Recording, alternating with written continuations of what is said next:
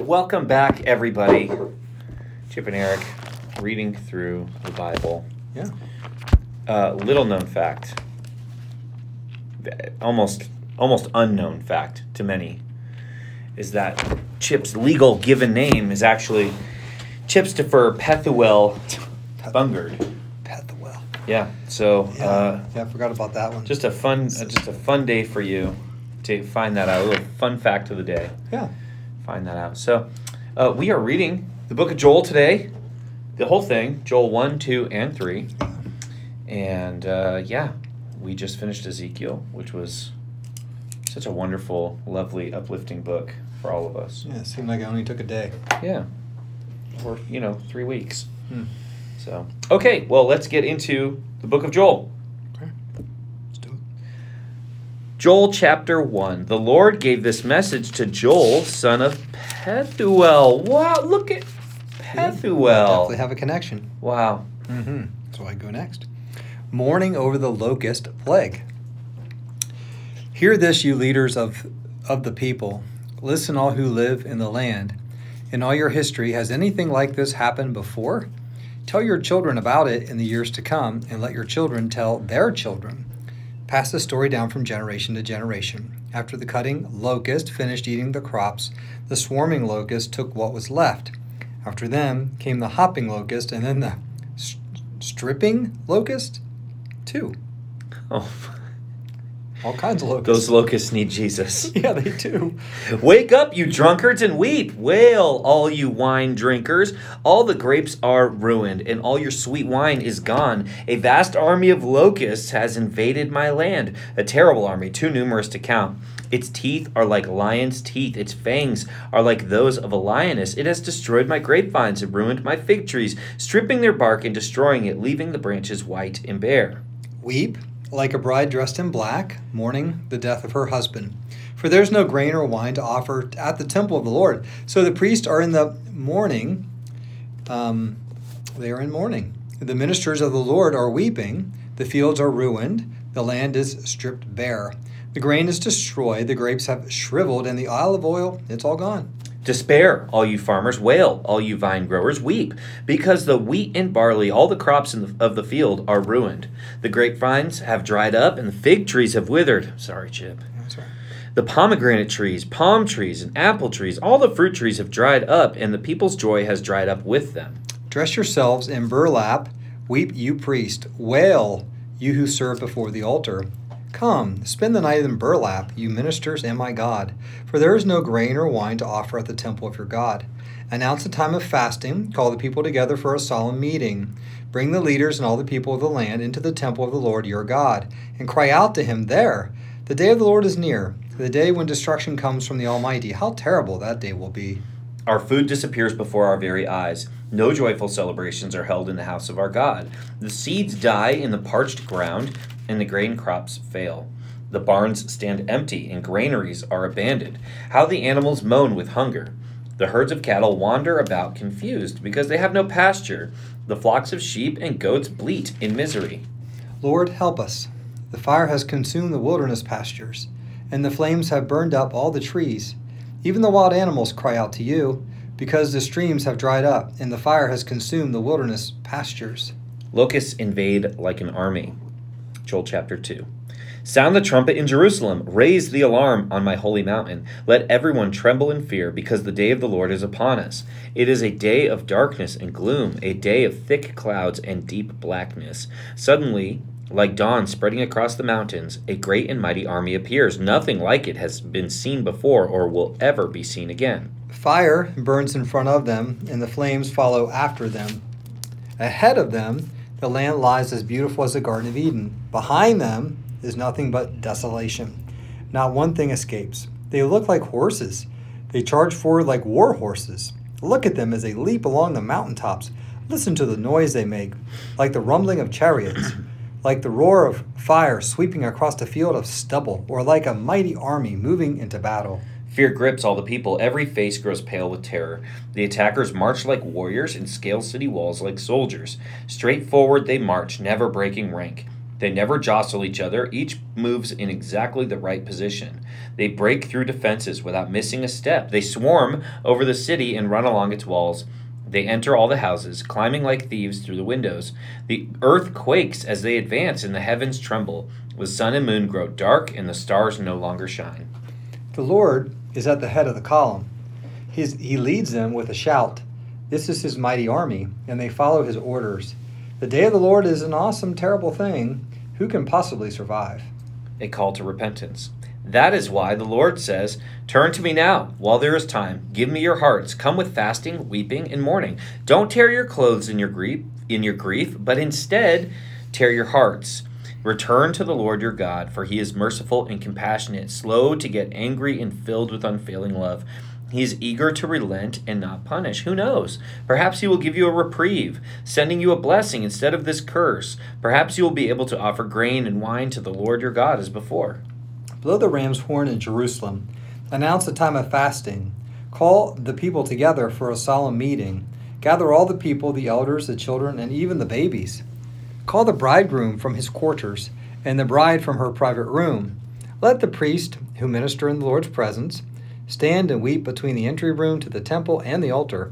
Let them pray, "Spare your people, Lord. Don't let your special possession become an object of mockery.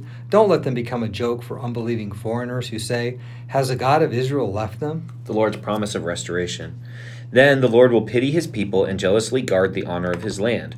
The Lord will reply, "Look, I am sending you grain and new wine and olive oil, enough to satisfy your needs. You will no longer be an object of mockery among the surrounding nations. I will drive away these armies from the north. I will send them into the parched wastelands.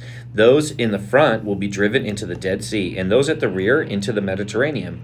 The stench of their rotting bodies will rise over the land." Surely the Lord has done great things. Don't be afraid, O land. Be glad now and rejoice, for the Lord has done great things. Don't be afraid, you animals of the field, for the wilderness pastures will soon be green. The trees again will be filled with fruit. Fig trees and grapevines will be loaded down once more. That's good news. Rejoice, you people of Jerusalem. Rejoice in the Lord your God, for the rain he sends demonstrates his faithfulness. Once more, the autumn rains will come, as well as the rains of spring.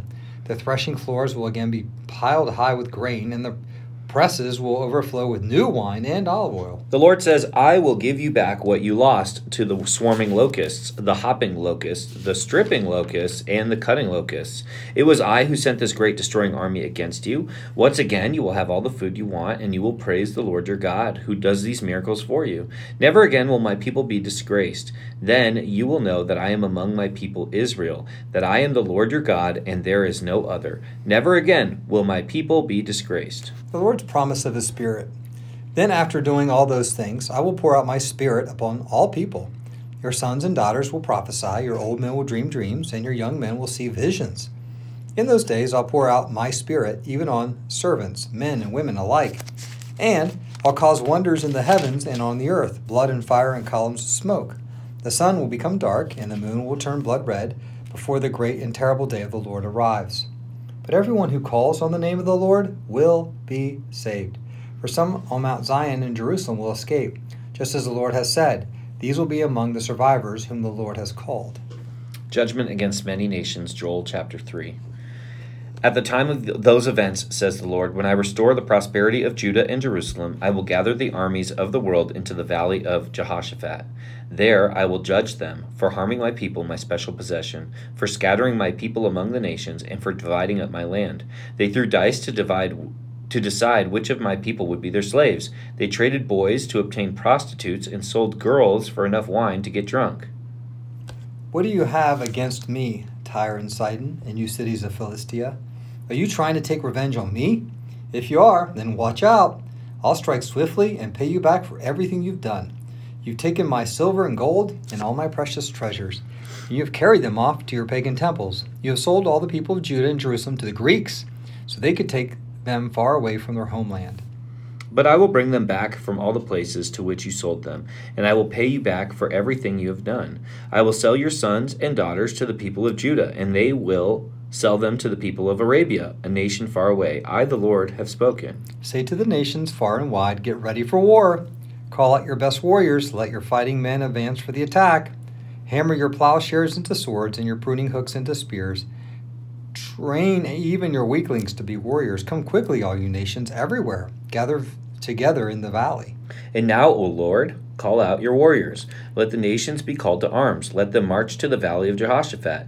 There I, the Lord, will sit to pronounce judgment on them all. Swing the sickle, for the harvest is ripe. Come tread the grapes, for the winepress is full. The storage vats are overflowing with the wickedness of these people. Thousands upon thousands are waiting in the valley of decision. There the day of the Lord will soon arrive. The sun and moon will grow dark, and the stars will no longer shine. The Lord's voice will roar from Zion and thunder from Jerusalem, and the heavens and the earth will shake. But the Lord will be a refuge for his people, a strong fortress for the people of Israel.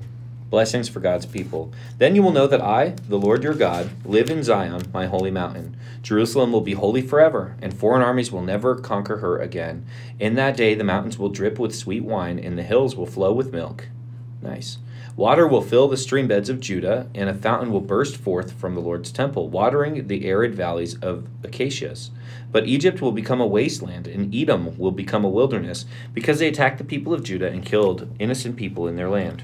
But Judah will be filled with people forever, and Jerusalem will endure through all generations. I will pardon my people's crimes, which I have not yet pardoned, and I, the Lord, will make my home in Jerusalem with my people. Okay. The book of Joel. A lot of interesting things we learned about. We learned about Locust strippers. locust strippers. I just picture sensual music being played as they walk out onto the scene. Mm-hmm. We have the Valley of Jehoshaphat. Yes. That's nice. He has his own valley. He does. Yeah, and there's a valley flowing or mountain flowing with milk or something like that. Yeah, You got a excited mountain about of milk. Yeah, that's kind of new. Well, yeah, and you got to think, too, in their climate, that would be real gross. Yeah, Anyway. very interesting things that came out of the book of Joel today. And people heard those interesting things, but you know what they're thinking right now? You know what everyone's thinking? I do. They're like, okay, so what? So what? Yeah. And it's up to you, Chip. Well, we'll do our best today. Okay. So what does this mean to me? So he's definitely talking to the people about their sins, their evil deeds, and the fact that the day of the Lord, that day of judgment is coming. Mm-hmm. But there's a call to repentance. I love that.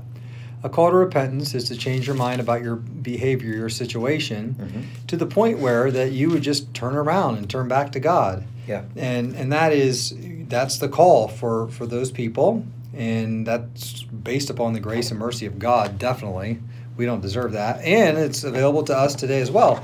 And I also, thought about the fact that right on, he just says, wake up.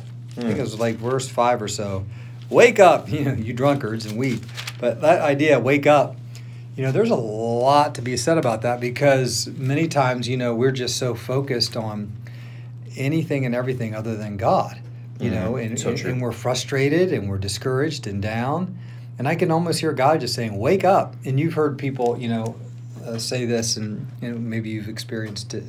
I know I have my own version of it, where you just kind of hit bottom. Mm-hmm. You hit bottom, and sometimes hitting bottom is a way for God to say, wake up. Yeah. I've been trying to get your attention, but it's not working. So maybe that could be a thing for you. Maybe you got some frustration going on or things happen in your life, and God's just trying to get your attention, and he's trying to get your attention, and he wants you to wake up so that you repent of your sins and turn back to him.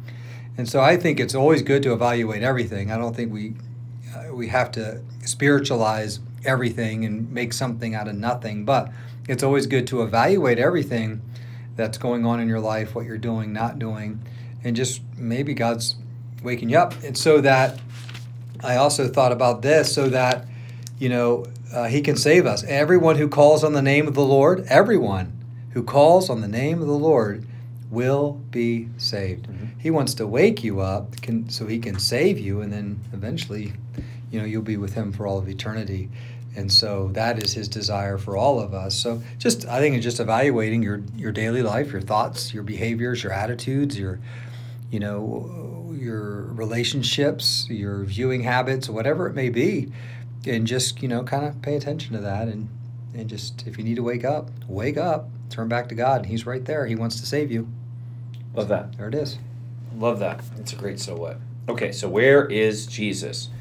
Well, I love the sort of agrarian or agricultural terms that are used here in chapter 3. Swing the sickle, for the harvest is ripe. Come, tread the grapes, for the winepress is full. Mhm. The storage vats are overflowing with the wickedness of these people. The crazy thing about Joel is he's saying the harvest is ripe for judgment, Yeah. right? And he's using these agricultural terms because Israel was a deeply agricultural culture, and so lots of farming and things like that. So people understood these terms. Well, that part of Israel didn't change. They were agricultural all the way until the time of Jesus, and Jesus is ministering to people that are agriculturally minded, that are farmers and other things. And so he uses this same phrase about, or this sort of language, and he actually says in Mark chapter 4, let's see, that would probably be verse 26-ish, parable of the growing seed. Jesus also said, the kingdom of God is like a farmer who scatters seed on the ground. Night and day, while he's asleep or awake, the seed sprouts and grows, but does not understand how it happens. The earth produces the crops on its own. First, a leaf blade pushes through, then heads of wheat are formed, and finally the grain ripens. And soon the grain is ready. The farmer comes and harvests it with a sickle, for the time of harvest has come. Now, here's the thing about Jesus' parables. They are about judgment, like Joel, Yeah. but the point of Jesus' parables is always, always, always that there is free deliverance from judgment. And so we don't see that here in this section of Joel, but we do see it where you read, anyone who calls on the name of the Lord will be saved. Mm-hmm. And so this book of Joel, in its format and function, it's much longer than any of Jesus' parables that we have recorded, but it just reminds me of Jesus' parables. There's this warning of coming judgment. There's this agrarian agricultural terminology, and then there's this promise of free deliverance from judgment. So I just see Joel teaching from God's divine instruction, teaching the same way that Jesus does. Now the culture has changed, and Jesus comes many, many years later, and not during the exile necessarily, but I just see the format the same, and the message is the same. There is real, impending, sudden judgment coming, and real, tangible, accessible deliverance from that judgment that you can have through repentance and calling upon God. Yeah. So that's where I see Jesus today. Joel's a very interesting book. We didn't even touch, the reference to the Holy Spirit. No. I believe Joel 2. Yeah. That's a whole nother ballgame there. So, yeah, interesting little book. You can dig pretty deep into these 3 chapters, that's for sure. Yeah. Okay. And hopefully you do. Yeah. But for tomorrow, it's a new book. We're coming back to a new book. Yes. Okay. Thank you guys for joining us today. We are very proud of you. Day 256 down. Great job. Many of you, this is the first time you've gotten to this day ever in your lives. Ever. And we're super proud of you. Just think, we're almost to just having 100 days left. Wow. We're also almost to the New Testament. We have just a couple weeks before we start the New Testament. That's crazy. Go invite your friends to join us to read the New Testament. In the meantime, we're going to go get some sleep. You get some sleep, and we'll see you guys tomorrow. Mm-hmm.